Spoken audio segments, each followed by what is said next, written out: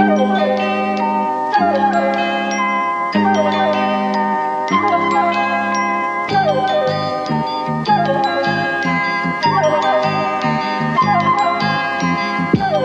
everyone, welcome to this episode of TF. It's the free one.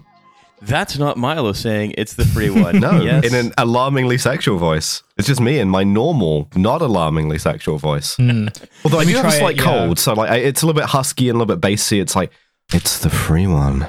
Let me try it in my best sexual voice. Please. It's the free one. Well, pretty good. It's good the stuff. free one. Yeah, that's right. You've heard it 9 or 10 times. It is indeed the free one. Give us your money. Yes. Well, yeah, we usually do that at the end, but there's a Patreon, $5 a month. No. Let's do the show, everybody. We got a classic set of things. We got news. I found the easiest startup to like break down. Good. And present, and it's like someone started the company. Well, they started it to make money, but it feels like they started it for us. Perfect. But first, I'd like to add another folio to our book, another folio to our bookshelf of Rishi Sunak showing us what a Ron DeSantis presidency and general election campaign would have been like. Yeah, I mean, it's an interesting comparison. They are both kind of like similarly Rizless people, you know? Well, they are. So this weirdly insecure. So there was this, I think this is a perfect example of that. There was this sort of little to-do, I mean, the things like, keeping an eye on, of no sort of real significance, but sort of just what a window into this sort of degraded life of Sunak as not living as a billionaire, but instead having to be an MP and prime minister. I mean, to be fair, he chose to do this, in pursuit of being the head of government of the United Kingdom. Not a fun country to be the head of government of, but in pursuit of that power, he chose to like have to live here and not live like a billionaire, but instead live like a senior politician. So Rishi Sunak has, as part of his campaign, he's in campaign mode, the Conservatives put up this website where you could basically get a personal video from the Prime Minister by providing your contact details. So like, Riley Quinn, and hello, then revealing, Alice, you're so good at turning me on. and then revealing whether the NHS, the economy, or immigration is your priority. And then, Rishi what will if my priority is none of those three, I want him in the booth recording a sort of Baldur's Gate 2 level of voice lines. What if what if like your main issue is the bins and you find that your prime minister, what if your prime minister doesn't care about your bins? I've become one of these people because recently one of my bin lids got stolen or like got taken away. Fuck. Jesus, okay. Yeah, we need to triple the Mets funding. And all of a sudden I realized, number one, I do want the police with the machine guns to come to my pocket of the London suburbs, but also I do want a personalized message from the Prime Minister saying that he cares about my bins and will tackle the problem. Well, I think that Rishi Sunak is like 3 unfavorable polls away from being like, I will make whatever video you want. I will like Rishi Sunak will go on Cameo and he will just say whatever you want. Rishi Sunak will ride the bang bus. He'll get into the fake taxi. Please vote for him. So basically, bang campaign bus. Thank you. Bang battle bus. There we go. All right. Sometimes it takes 2. The bang battle bus is going to drive to every constituency under threat, which is most of them, and Rishi Sunak is going to get back shots. In a way that sort of reassures voters that he cares about their priorities. I've come to Reading to do the crazy monkey. Guys, I'm gonna ride the Sibian. So what they did, right, is they had this thing where you could basically get a very limited sort of like how like a preschool game might be limited version of a Cameo. Oh, they did like a sort of full motion video, like choose your own adventure Rishi Sunak thing. Yeah, choose your own Sunak. Yeah. And so the system then shows a video of the Prime Minister addressing you directly. And so Sunak would have had to put on his quarter zip, sit down in the house in Yorkshire he never goes to, and then say, "Hi, Simon, I'm concerned about the NHS too. And then it shows like, things like the Simon Times, right? The NHS solved, again, completely baffling, just totally toadying. Whose vote would have been swayed off of that? What kind of like seal-brained imbecile would watch this and be like, that's my name. He said the name that I have, so I should vote for him now. But of course, right? And this is sort of where the DeSantis comparison came for me. This is the other thing too, is that like the other end of that is if you're already commissioning a video from Rishi Sunak, if you're messaging Rishi Sunak that's like, could I get 2 photos of you fixing the NHS, one with your panties pulled to the side, you're already gonna fucking vote for him because you're like invested in that too much. Unless he's like reaching out and like depositing those videos in like sort of like a broader way, then this is just weird fan service. So I think you're meant to put them on social media and be like, wow, the prime minister promised me he's going to fix the NHS. So of course, no retweets. This is where the DeSantis comparison comes in, though, which is Guido Fawkes then signed up as Nigel Farage. So it says hi, Nigel, I too think immigration is too high. The Farage Times, blah, blah, blah. Right? Very funny. Yeah. Good. But then it's, number one, how do you not notice that? But number two, that is just the dynamic of Ron DeSantis, of being constantly bounced Cucked into and owned. Yeah. Because basically the whole Tory party has always said to Nigel Farage, please join the Tory party. We would welcome you in the Tory party. For the love of God, we'll do anything you want. And then it's just being pranked by a newsletter, essentially, right? By a sort of right-wing blogger. I'm gonna sort of refine the point here a bit, because I don't think this is DeSantis so much as this is Jeb Bush shit, So I think it's not a perfect comparison, but the reason I talk about the DeSantis thing is that this is someone who is desperate for your support and will do anything on the internet to get it, and who lives on the internet, who responds to everything from the internet, who can be bounced into any, like, I think that the whole Rwanda thing becoming the whole sort of plan, right, to crack down on immigration so much that you're breaking international law, that you're breaking the UK's treaty commitments, to say nothing of the, I'd say, sort of human costs imposed of it, just from the perspective of the people who think that those are the most important things. You're right? doing that because you're chasing sort of irrelevances or former irrelevances like Lee Anderson or like any of the other ERG people, or just fucking groypers on the internet, And I think that is the DeSantis thing of being like, based Kekistani 1488 is going to love me and vote for me, and that's going to swing things my way, providing I'm, sort of debase myself enough. Not the issue that I have, but the sort of minor disagreement I have re the DeSantis thing is that it feels like with DeSantis, and bearing in mind I didn't pay attention to him for like a while, so this is based on the very little that I know about him.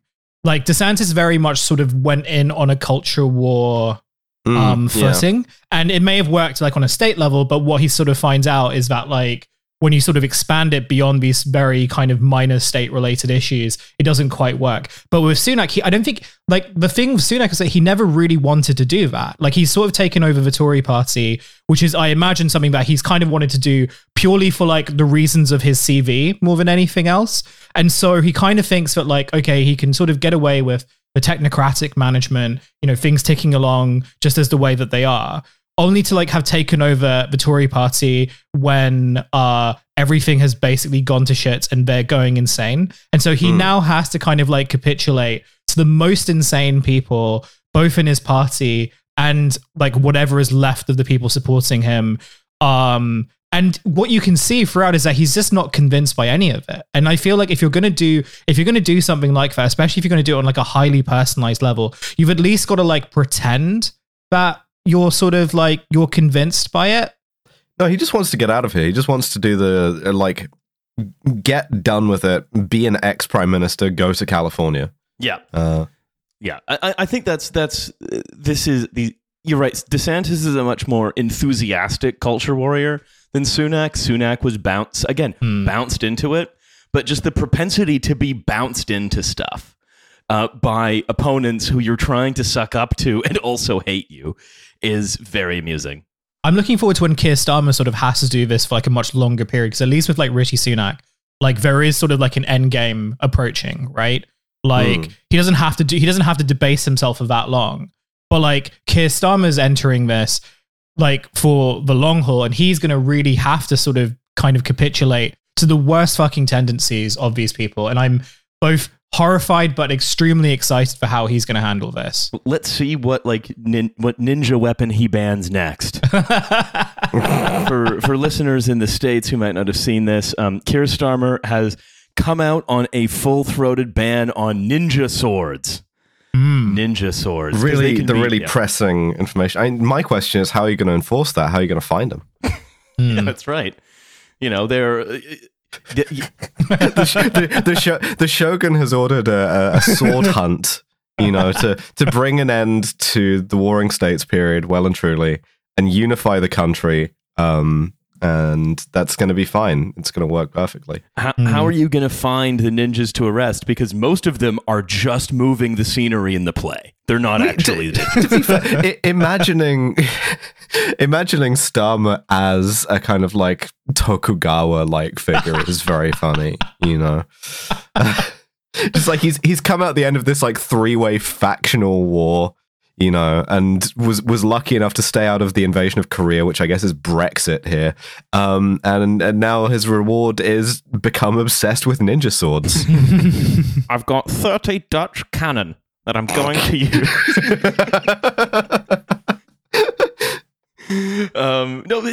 Look at this is, but I think it's like, it's similar. Corbin Oda Nobunaga then. Sorry, I'm not going to just do this for the rest of the episode, but it is tempting. Yeah. Why not?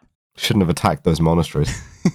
No, but this is again, like, this is someone who is consistently, not saying that Starmer has to be bounced into any kind of like cruel or authoritarian position, or no, it's instinctive for him. It's instinctive, but which cruel and authoritarian position he does go into is kind of a bounce. Again, responding to people being less safe in Britain, for we all know fucking why, being like, well, we're going to ban more kinds of sword, which we were talking about this earlier, Alice. Really, yes. What that has been is an expansion of police power to go into your house and take your kitchen knives if they want to. Yeah, I mean, this is the thing that sends me like properly like civil libertarian is knife law in the UK is absolutely incoherent. And the thing is, right, we have to take this as a kind of failure of every other possible policy. We can't do any of the stuff that we know alleviates crime and alleviates violent crime, like, for instance, alleviating poverty, or like anything else good to build social cohesion. Now we can't even do the stuff that we know doesn't work, like more cops or stop and frisk, because that costs money too. So all we can do is give the 5 cops who are left more powers to like take your nail scissors away. And it just kind of... It's at a point now where we're so focused on whatever kind of like ninja sword, zombie knife bullshit instead of any of the material reasons why people are more likely to commit crime, that it just kind of profoundly depresses me apart from anything else. Surely like a better approach would be to like train your own sort of like elite samurai unit to take on the ninja swords. I think the Met Police should hire some Ronin. Yes.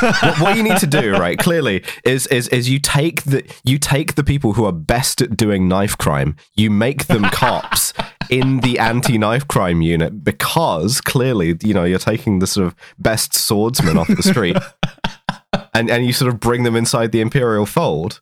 You know what you've just proposed the formation of? You've just proposed the formation of the British Shinsengumi. Mm-hmm. Yeah, let's do it.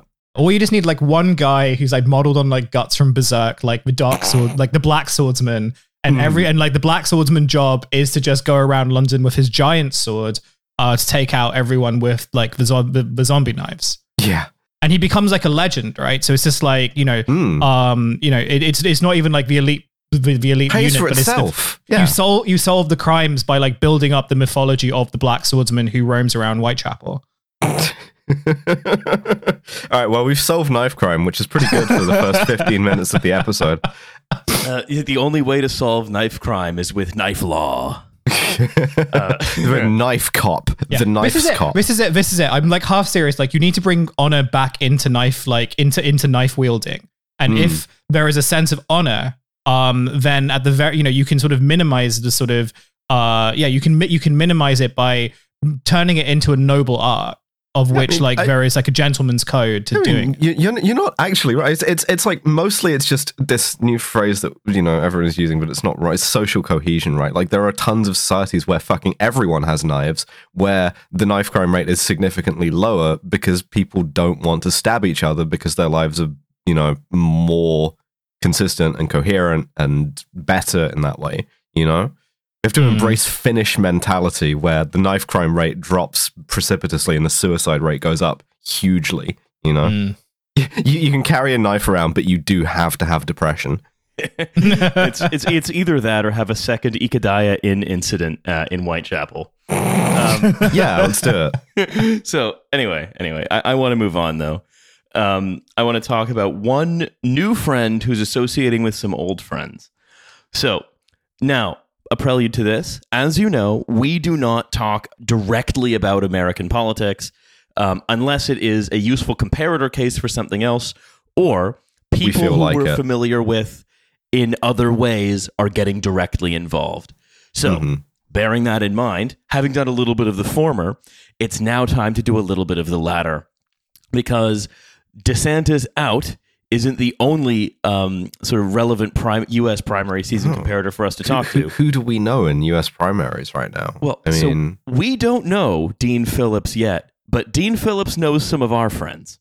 Well, any friend of our friend is a friend, That classic saying, expressed as elegantly as possible. If Dean Phillips is willing to draw the sword for the Met Police Shogun, then he is welcome in my... Yeah, Dean Phillips is sort of like in our extended clan network now. Yes. He's not one of our retainers, but our retainers know him. So he's sort of like, he's a bannerman. He's an ally. So our retainers, Bill Ackman, Elon Musk, and Jason Kalkanis. Oh, that's a fucking powerful triad of samurai right there, They are some of the greatest mind samurai that we have access to. Of those, how many do you think own a katana for real, and why is the answer 100%? It's 100%. I think Bill Ackman is the most recent katana purchaser. True. Elon Musk has been on that katana shit for a long time. Yeah. As Jason we know. Kalkanis says he has a katana, but he's actually never bought one. Dean Phillips is a Democratic senator who is primarying Biden, who just got 20% in New Hampshire. Question mark? And he is filling what you might call the Yang hole in the Democratic firmament. I don't want to fill the Yang hole. So from the right, then? Well, he's finally going to be a fiscally responsible Democrat. And he's going, but instead of being an outsider who's going to bring Silicon Valley in, he is an insider who's going to bring Silicon Valley in from outside. So Steve Schmidt from the Lincoln Project is managing his campaign. Oh, fantastic. I look forward to this being as impactful and meaningful as Lincoln Project 1.0 was. What do you even call the Lincoln Project done on the Democratic Party? Like the Van Buren Project? So Phillips basically is running as a Democrat who's finally going to be technically minded, business focused, and fiscally responsible. Oh, the Jackson Project. Someone had to do it. And so he, like all successful political candidates, launched his campaign on a Twitter space or an X space. The kiss of death. I mean, this is what did for DeSantis as well, He was interviewed by Elon Musk, Bill Ackman, and Jason Kalkanis about things like what would he do in his first 100 days?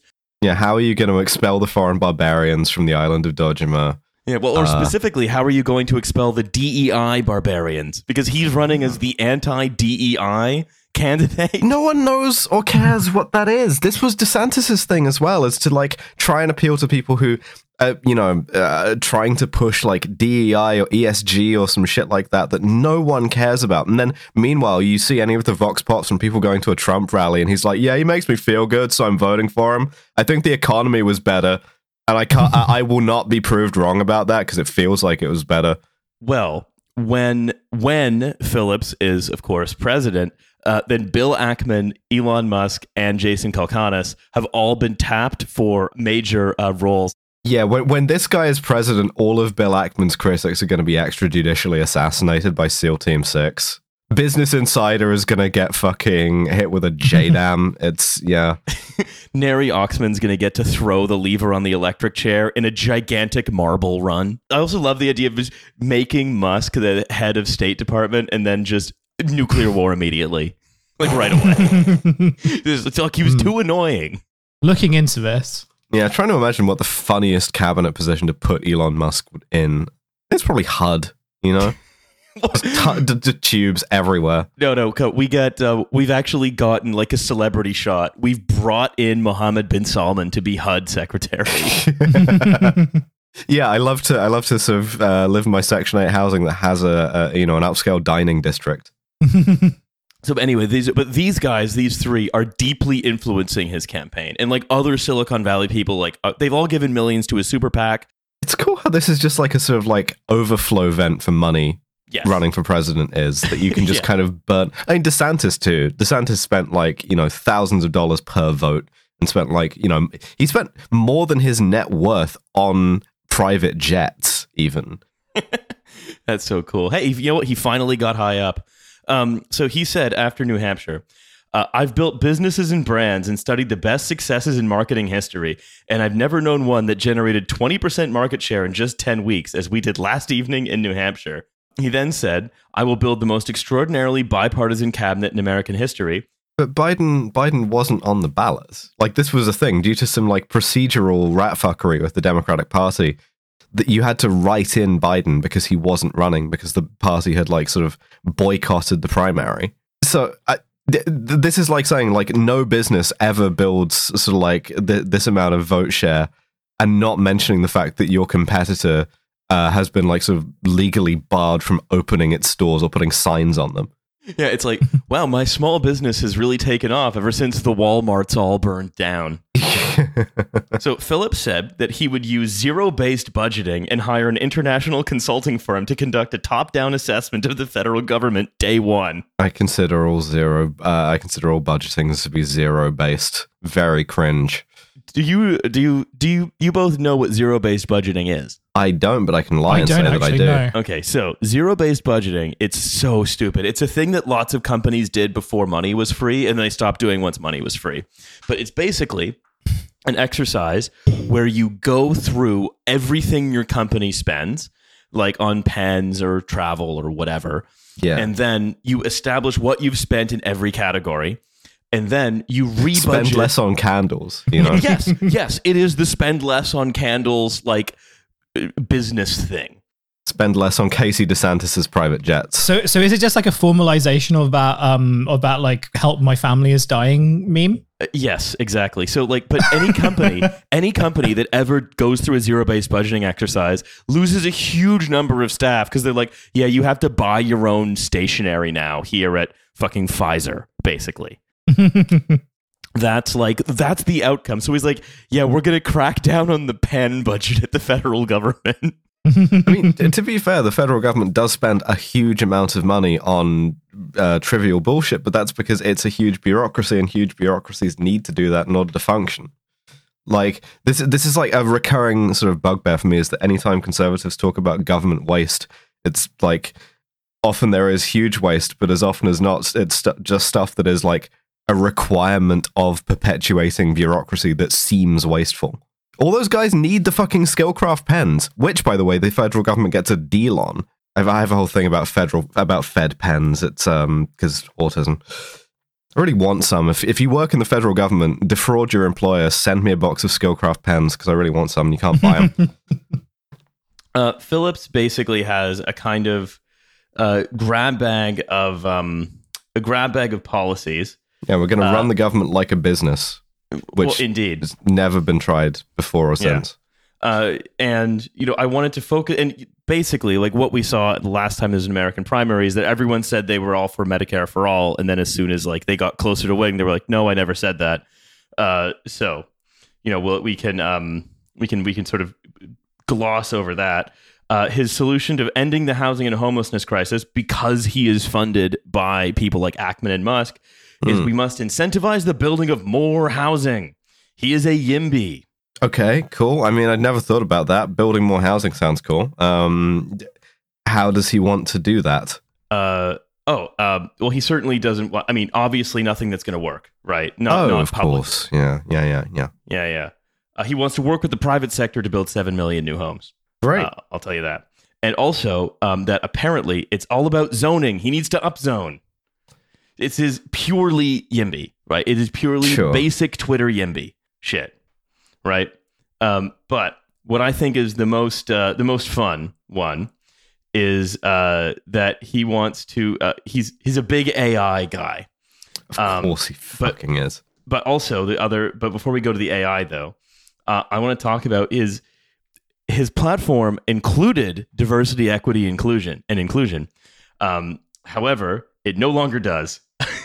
Because wait, what do you mean when you say that his platform included it? Was he woke and then Bill Ackman made him stop being woke? So this is from Axios. This is Democratic presidential candidate Dean Phillips removed a reference to promoting diversity, equity, inclusion on his website after one of his top financial backers, a leading DEI opponent, prodded him publicly on the subject. In recent days, users on X, formerly Twitter, alerted Bill Ackman on the inclusion of DEI language as part of the platform section of Phillips's campaign site. Weird little snitches. Like he's just copied and pasted the like sort of corporate, like the modern slavery statement, effectively, the like thing that you have to put in your website if you're a corporate entity that's like, yeah, we're going to do some woke shit, whatever. Which is a locus of ideology, right? Bill Ackman is not wrong about that being an ideological thing. It's just that Bill Ackman's response to it is to, I guess, completely fly off the handle and be like, no, you must update this boilerplate statement so that you don't do any woke shit whatsoever. So on Sunday, Ackman replied that he believed Dean Phillips, quote, didn't understand what DEI was when he made it part of his website. I made the same mistake before. Oh, he's learning and growing, you know? Well, no, he then said, minutes later, he posted saying Phillips was now getting educated as we speak. Let's hear what he has to say after. That's so funny. They're like so close to basically doing like Instagram apology slides. Yeah.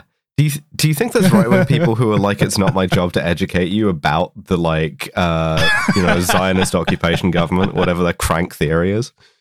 Or is there like a right-wing like safety pin box? I actually don't want to do the emotional labor of explaining the protocols to you. So this is and then on Tuesday morning, Ackman said that, he didn't understand DEI until recently, and he expected this statement will be revised promptly. On Tuesday, the language had been changed to equity and restorative justice. Wait, but that's worse. That's more woke, surely. Yeah. Well, because it's the belief. The belief here, right, isn't about the individual semantic content of diversity, equity, and inclusion. It's the belief that capital D, capital E, capital I, diversity, equity, and inclusion is not just an HR bit of boilerplate. It's actually a like sort of critical theory conspiracy that's designed to sap our martial spirit. You're like, when you say DEI specifically, you are casting a spell. Yes. Taught to you by the mages at the Frankfurt School. Correct. Yes. Gotcha. Yeah. And the same with ESG and stuff, I assume. So, of course, obviously, yet another politician who is unable to stop being bounced into things by the internet.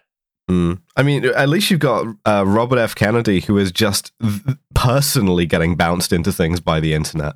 Like, not even donors, just like shit that he like sees from based Kekistani Groper 1488 or whatever. That guy Sunak's going after. Yeah, exactly. Everyone wants him. He's kind of the new Cat Turd 2 in many ways. Cat Turd 3. So this is, but the funniest thing on Phillips, before we sort of leave him for a time, is that he had this policy on AI, but it was not clear. He doesn't elaborate on sort of what he thinks he wants to do. Sure. But there's a little bit of a hint that came in one of the things he did to campaign, which was he created via OpenAI. So like a startup built something for him on top of the OpenAI interface. A startup called Delphi. And was contracted to build something called the Dean Bot.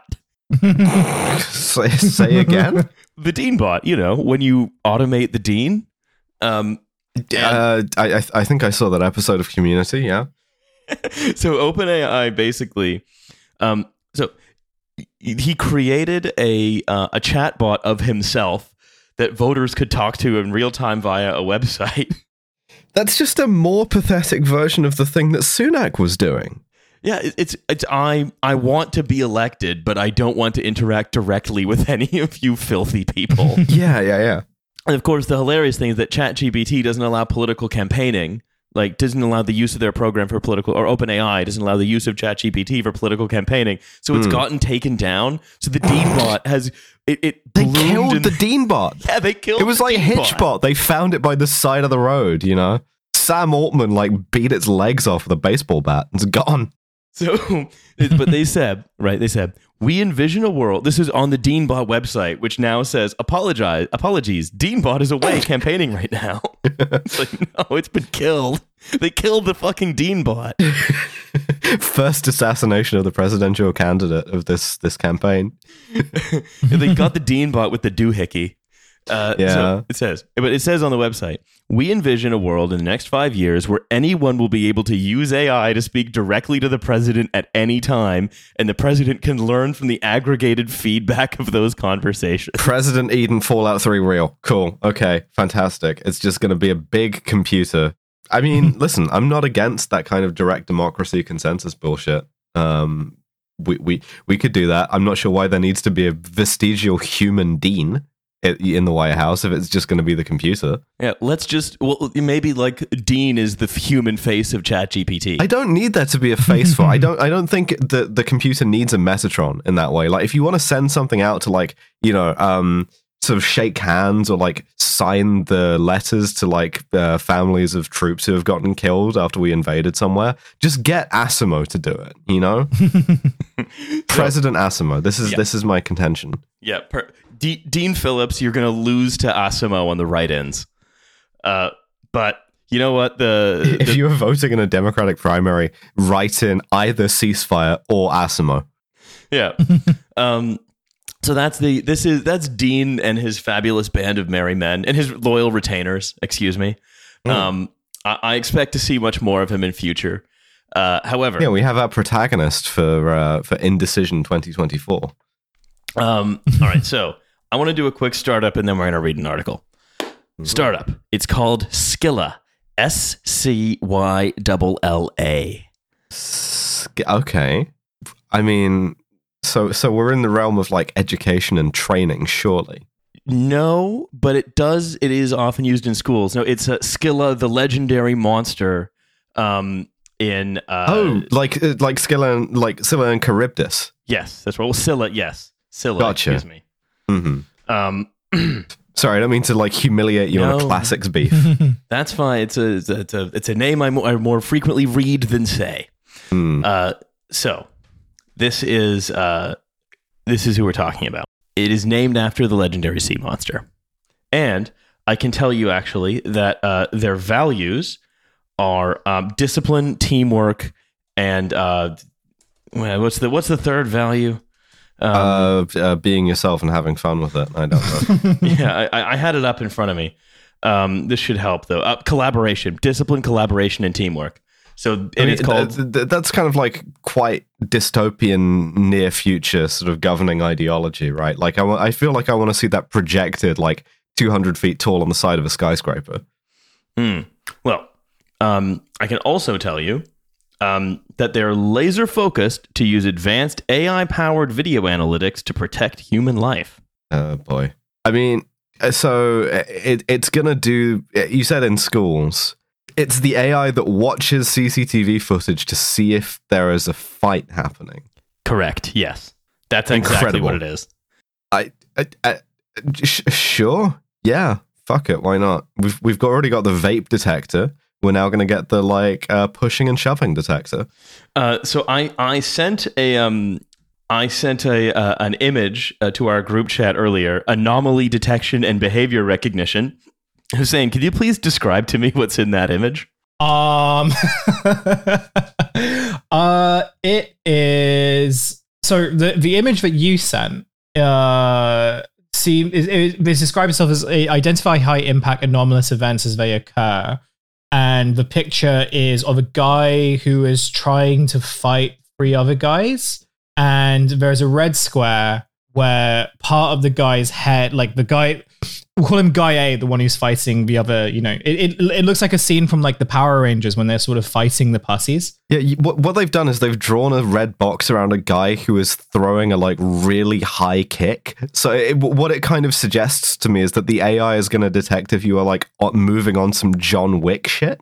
Yeah. Except like no one's really hitting each other. I mean, like on the left-hand side, there's like one of his opponents, but he's got his fist like a bit too high up to really do anything. It's very strange. It does sort of remind me a lot of like old Power Rangers where you could see that they weren't actually really hitting anyone, so their kicks were like not landing anywhere close. It looks like a bit kayfabe. But well, I mean, if that happens in your school, then this thing will alert the school cops. You know? Yeah, what is the premonition that like it will do something if it detects that one person is trying to take on 3 guys? Like, I just like the idea of the new conservative like hysteria being that kids in schools are identifying as Power Rangers. Well, it's that we need a John Wick detector in the schools. Yeah. So they say the leading real-time physical threat detection solutions. They're not just for schools; they're for anything. Right? They just have a. You could be John Wick anywhere. You could be in the museum, the library. You have been identified as doing sick John Wick moves. So they say, but the thing is, right? If you do that in Britain, right, you buy all of this software wholesale from, I presume, the US, which means it comes with a cool American voice. So it will be like, "Citizen, stop that," and then. Because you're in Britain, it will have to be like, "Please wait 60 to 90 minutes for a PCSO to show up." So, but it does. It's for alerting private security, right? Mostly. Oh, of course it fucking is. We can't do anything publicly anymore. Law enforcement can use it. It's one of these things where it's just an AI system. Whoever wants to buy it, whoever wants to get alerted, they'll put it together for you. Pretty standard. So. They process, so they have a video stream on any camera. They process the video stream to develop meaningful insights about activity and objects. And their algorithm, Charon, the ferryman who crosses you over the river Styx. Sake, man. I think we need to do something about people who know about classics, and I realize that includes myself, but I'm willing to take one for the team. You know. So they verify suspicious content in real time through the smart decision-making algorithm Charon. Information on the object, activity, or identity is retrieved and forwarded to the alerting protocols. So if you're a school, it might be like in the US, because this is where this is mostly marketed, it would be the like school cops. You know, if you're a private company and you have like a watch list of employees that you think might be like, doing something that you don't like, then if they meet together, you'll get a ping. Security will get a ping. So it's a very broad use cases if it works, which is always doubtful. Sure. So testimonials come from James McJunkin, who's the VP. Sorry, come on. James McJunkin, the former VP of security for the Chicago Cubs baseball club. Again, going to Chicago and seeing that, like, perfectly matched name, job, and location, As well as Gary Slater, the CEO of the Iowa State Fair. Yeah, I mean, listen, shit has not popped off John Wick style at the Iowa State Fair, and as far as I'm aware, ever, right? No one's been doing, like, sort of, like, dives through the air that, shooting people in the head next to the butter cow. Well, not yet.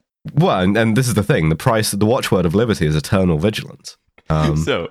They say, we are living in times of social unrest, which compels law enforcement professionals to risk their lives in order to protect the life and property of millions of citizens. Yeah, I mean, that every cop at the Iowa State Fair is taking their life in their fucking hands.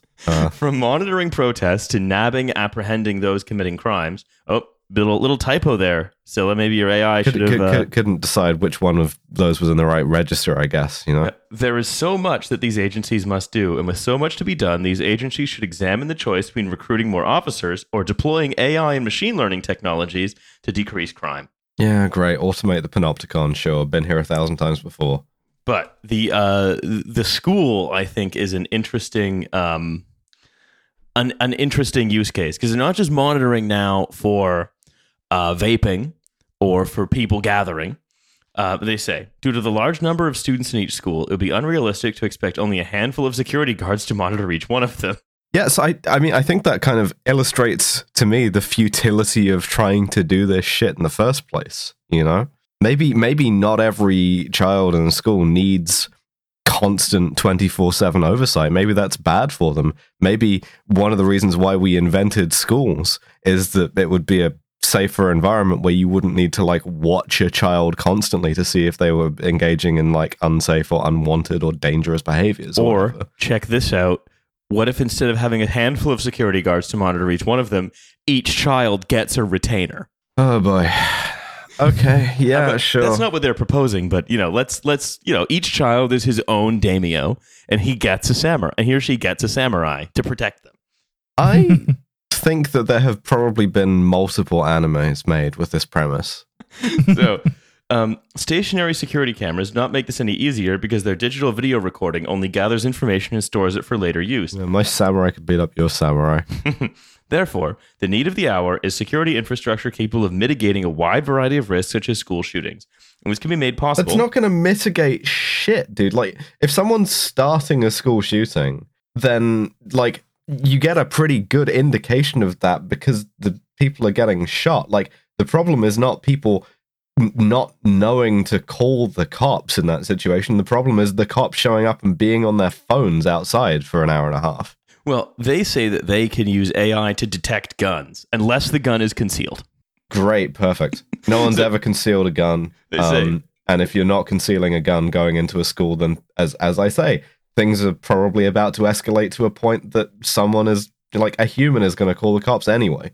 They say, to be able to detect a firearm, we require a minimum of 30 pixels per feet. So long as this resolution is met for the maximum distance to the subject for our camera, our algorithm to detect firearms at virtually any angle, so long as the firearm is not concealed. Okay, sure. Which is great, because it's like, well, I guess if the firearm is concealed, we just have to like monitor the vibes, like see if they're doing high kicks or John Wick shit.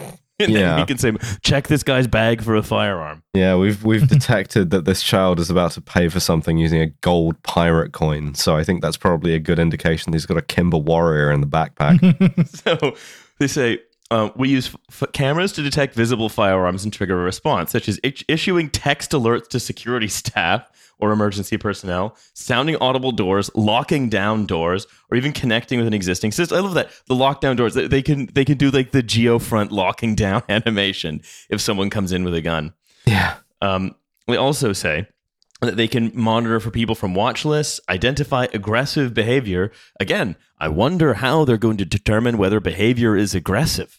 I don't know. Probably nothing sinister. Yeah. Oh, heavens, no.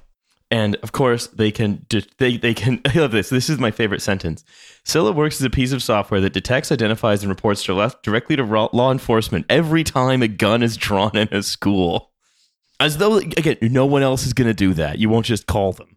Mm-hmm. Yeah. No, I mean, also, don't a ton of American schools already have metal detectors and shit in the first place? Like, unless your kid is bringing in the fucking Die Hard 2, Glock 9 porcelain gun from Germany that doesn't set off your airport metal detectors. Like, what the fuck? This is just it just seems like such a nonsense to me. Well, you're right. It is. Right. It is a nonsense. It's just like harvesting school budgets for the ability to like surveil kids slightly more. Yes, that is quite literally what it is doing. They even say, yes, Scylla seems very expensive, but can you really put a price on safety? Plus, you can save money. How expensive is it? Well, they don't say on their website. It's probably one of these things where it's like, if you have to ask, you can't afford it. Yeah, but that's how a lot of stuff is priced up now. It's just like, oh yeah, it costs something. Anyway, just shall we end on a little article I'm calling the Hasbara Factory. Yeah, let's do it. Yeah. So I don't know if you've sort of heard of this, but Israel has yeah, I've heard of Israel. Yeah, heard of this Israel stuff. Israel with the big air quotes. It's like no. So this is from the paper Haaretz, which cites like numerous sources with knowledge of the matter. And the article opens: Israel has responded to its clear loss to Hamas on the digital battlefield by making its first ever purchase of a technological system capable of conducting mass online influence campaigns, according to numerous sources with knowledge of the matter. Listen, you know who's conducting a mass online influence campaign is unintentionally the IDF soldiers who can't stop filming themselves committing war crimes. And the reason why they can't stop committing war crimes and filming it isn't just because the IDF is a kind of like undisciplined colonial police force that's been let wildly off the leash. It's because Israeli society in general, to a sort of vast majority, not only approves of the war crimes and the genocide, but thinks that they should go further, thinks that like the woke Americans are the only things holding them back, and thinks that more of them should happen. That's the kind of like thing underlying all of the technology and all of the like cyber war, public relations, psyop shit happening here, is that like ultimately the facts on the ground are that Israel is committing a genocide, and the majority of the Israeli population like it and want it to be worse.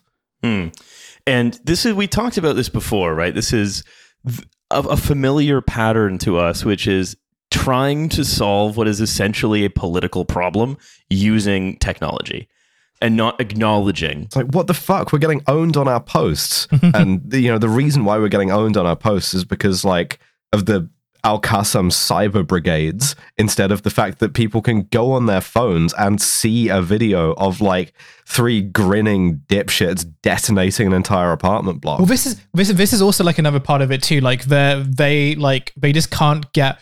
I don't know whether there's been an effort to try get them to stop posting. I don't think so. But the fact is that like they just keep posting the worst and most heinous shit. And like someone made a point, I can't remember who it was, but like they made quite a good point, which is like a lot of these posts are sort of like not really designed for us. They are designed for like other people in like mostly Israelis, right? And for sure. When they sort of like break the barrier, because to bear in mind, like a lot of the sort of like Israel PR has rested on the basis that, or like one of the sort of like strengths behind it has been like, they're much more like the West than other Middle Eastern countries. Something that you can obviously like unpack, like you can unpack that in whatever way you want, but like that has been one of the driving forces of like the Israeli PR campaign. So once that sort of permeates and you have, a good amount of Westerners being like, oh, hey, that's sort of fucked up that like you dress up in like a dinosaur costume and fire missiles into a place where like children are starving. And then like the only response you can get from that is just like, oh no, this must all be convoluted. This must all be sort of like, actually like it is a social media war against, kids in Qatar or whatever. And it's sort of been interesting just to sort of see how they've tried to rationalize. I think, Alice, as you mentioned, just the fact that like there are many sort of like young dipshits in the IDF who just cannot stop posting. Well, so the article goes on, and I mean, I think much of what you're saying, Hussein, is going to get borne out by what's discussed here. It says, the system can, among other things, automatically create content tailored to specific audiences, purchased as a wider attempt by Israeli bodies, civilian and military, to address what sources termed as, quote, Israel's public diplomacy failure following October 7th. Again, there's no diplomacy that can cover for this shit. Like, it just doesn't exist. It isn't possible. It certainly isn't possible anymore, right? Like, this is a drum that I keep banging, right? Is that, like, I said this last time as well, that, like, the war crimes aren't necessarily any worse than war crimes in the past, but, like, the video footage is so ubiquitous and irrefutable. And they're being committed so gleefully. Yeah, exactly. Like, back in the day, you used to be able to do all of this same shit. Maybe you would film it and, like, distribute those films to, like, a select audience of your friends or whatever, or people you knew could be politically reliable. And then your country or your group's diplomats could get up and lie through their teeth and say, no, that isn't happening. And everyone is being hysterical about it because they hate us. And now you try that same shit, and the sort of, like, obvious insincerity of it just is like, so clear as to make it useless.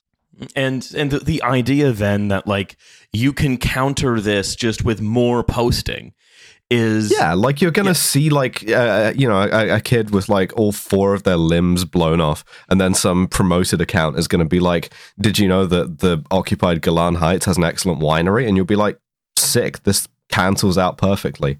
I love a like nice dry white. Did you know that that Waze was invented to actually get Judean rebels out from Roman encampments? Yeah, you want a soda stream? So, according to 8 different sources active in the worlds of intelligence, technology, influence, and public diplomacy, Israel was described as ill-equipped for the social media war that erupted on Black Saturday. This resulted in a, quote, credibility crisis that has, from their perspective, hindered the IDF's ability to act against Hamas on the actual battlefield. Well, I mean, not really. They're still doing all the shit that they want to do. Like, the fact that it's embarrassing, it's not like the Americans are stopping them and they're the only people who plausibly can. But people aren't cheering for them when they post their TikToks. The biggest fucking victim complex in the world, I swear to God. Like, literally, you could just do that. You are doing this. Like, you're fucking blowing up entire neighborhoods because you feel like it. And then you're mad because on social media, the people who you already hate and have contempt for are expressing kind of like the minimum amount of hesitation to be like, this seems kind of fucked up, you know, because you want that prestige and you want that idea of Westernity or whatever. But also it's the, it's the, because you exist in the victim complex, right? And you have the whole time, it's been your whole way of being for decades. You know, it's that you're not able to square that doesn't match up with what you've been doing. Yeah. Right. So the idea that you're going to be able to buy some poorly defined suite of auto posting tools, basically like TweetDeck, like a private TweetDeck to sort of somehow solve that is, it would be laughable if it weren't sort of so tragic at the same time. All I sort of wanted to add to that, this sort of seems to be contradictory as well. In terms of like what the content strategy is, because like the issue, and correct me if I'm wrong here, but one of the issues I've sort of pointed out to them is that is like an issue to do with exposure. Like their sort of argument, the very bad faith argument, their argument, like working on their logic, is that too many people are sort of seeing posts that they sort of classify as like pro-Palestine, and these are like posts that are really amount to like, this is sort of fucked up that so many children are dying or are dead and like everything is basically rubble. So their proposed solution to that is to sort of try and ramp up the amount of pro-Israeli tweets and like propaganda, because they think that like if more people are exposed to that, then that will sort of benefit them. But at the same time, like a lot of how this war is kind of, especially like in Israel, that the war is being sold, as far as I'm aware, is through these kind of through demonstrating like the power of the IDF, right? And that sort of feels where the contradiction is, not just in terms of like, I think the social media component of it is really just one lens to look at it, but like on a political level, where there seems to sort of be a struggle to sort of triangulate the attempt abroad to sort of present Israel as being like the sort of victims in this, the sort of, the underdogs in this, while at the same time also needing to prove that like, no, we are like this mighty like military force and we can sort of take out anyone. Like, and it feels like that contradiction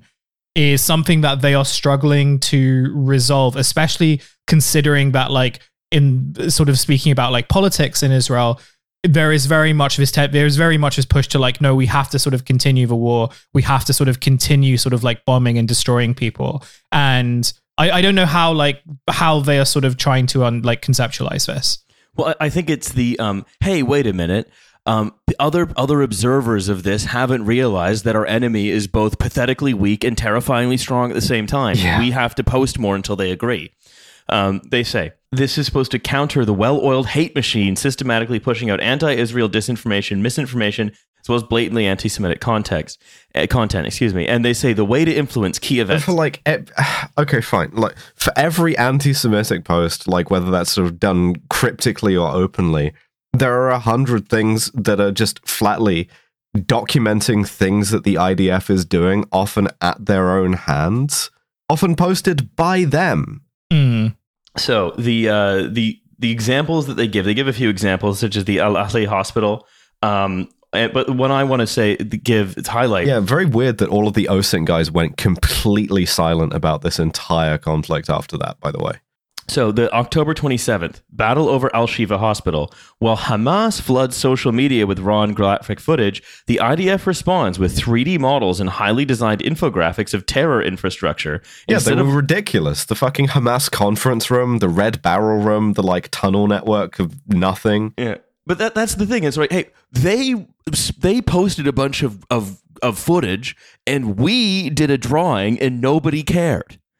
We need an AI machine to fix this. Yeah, it's like, again, there is no technology that can make these claims plausible, right? Like now that they've searched and in many cases destroyed, as far as I'm aware, damn near every hospital in Gaza, and still haven't found the kind of the bamboo pentagon, right? Like the Hamas conference room, the Red Barrel room, Yahya Sinwar's office, and presumably they didn't stop looking and haven't found them.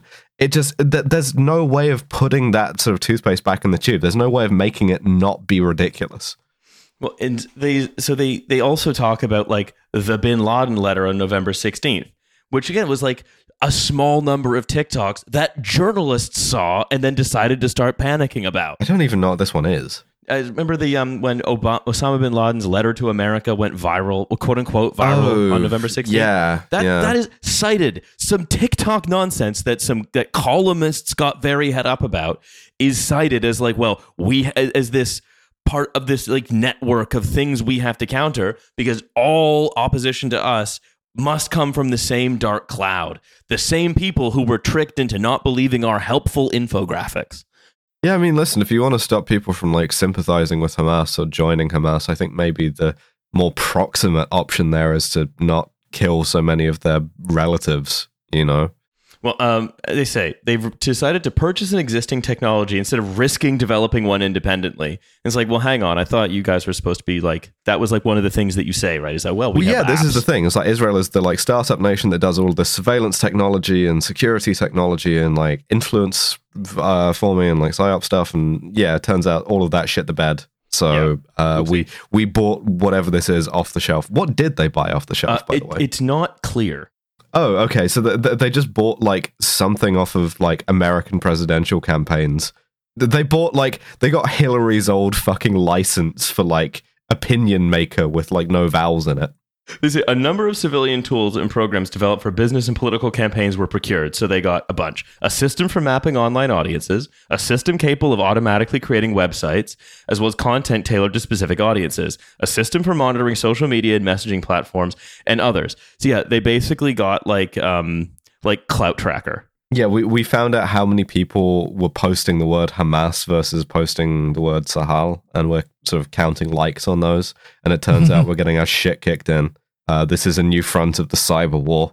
Well, previous campaigns, because like Haaretz is sort of a Israel's like centrist newspaper. Say, previous campaigns.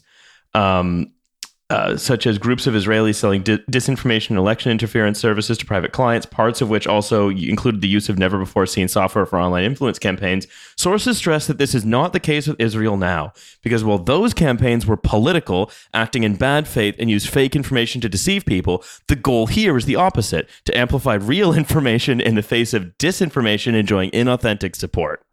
Sure. We're gonna get real information like this sort of little baggie of 3 bullets they found in the back of a functioning MRI scanner. That's news that you can use. You know, you take that to the bank. The first campaign created by the system is already running online, which is not in fact in Hebrew and doesn't focus on the war at all, but instead on anti-Semitism and countering anti-Zionist narratives. For the first time ever. This is the Hasbara factory. It seems to me again as this, we have a political problem to which we are applying a technical solution that only serves to underscore the ludicrousness, cruelty, and sort of nonsense of the political problem itself. Any case, I think that's probably about all we have time for today. So I want to thank our reduced crew today of hey, you're most welcome. I literally get paid to be here. I've got to like go to my shift working in the IDF click farm.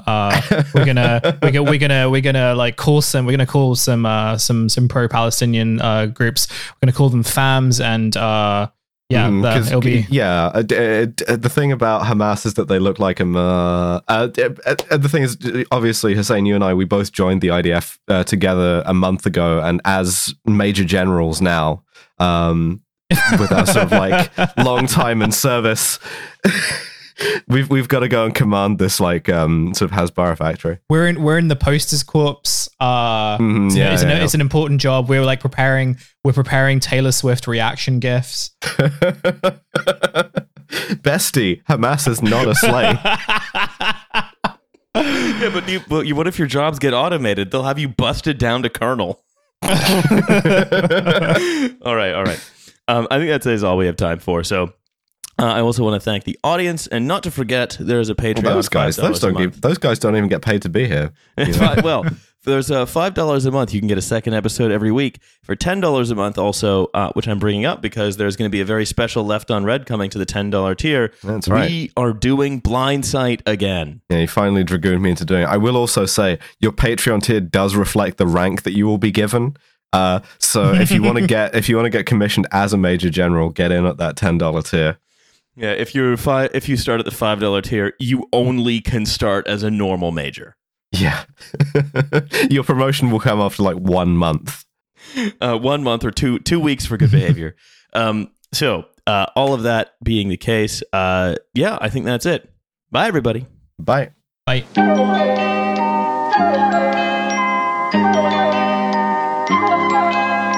Thank you.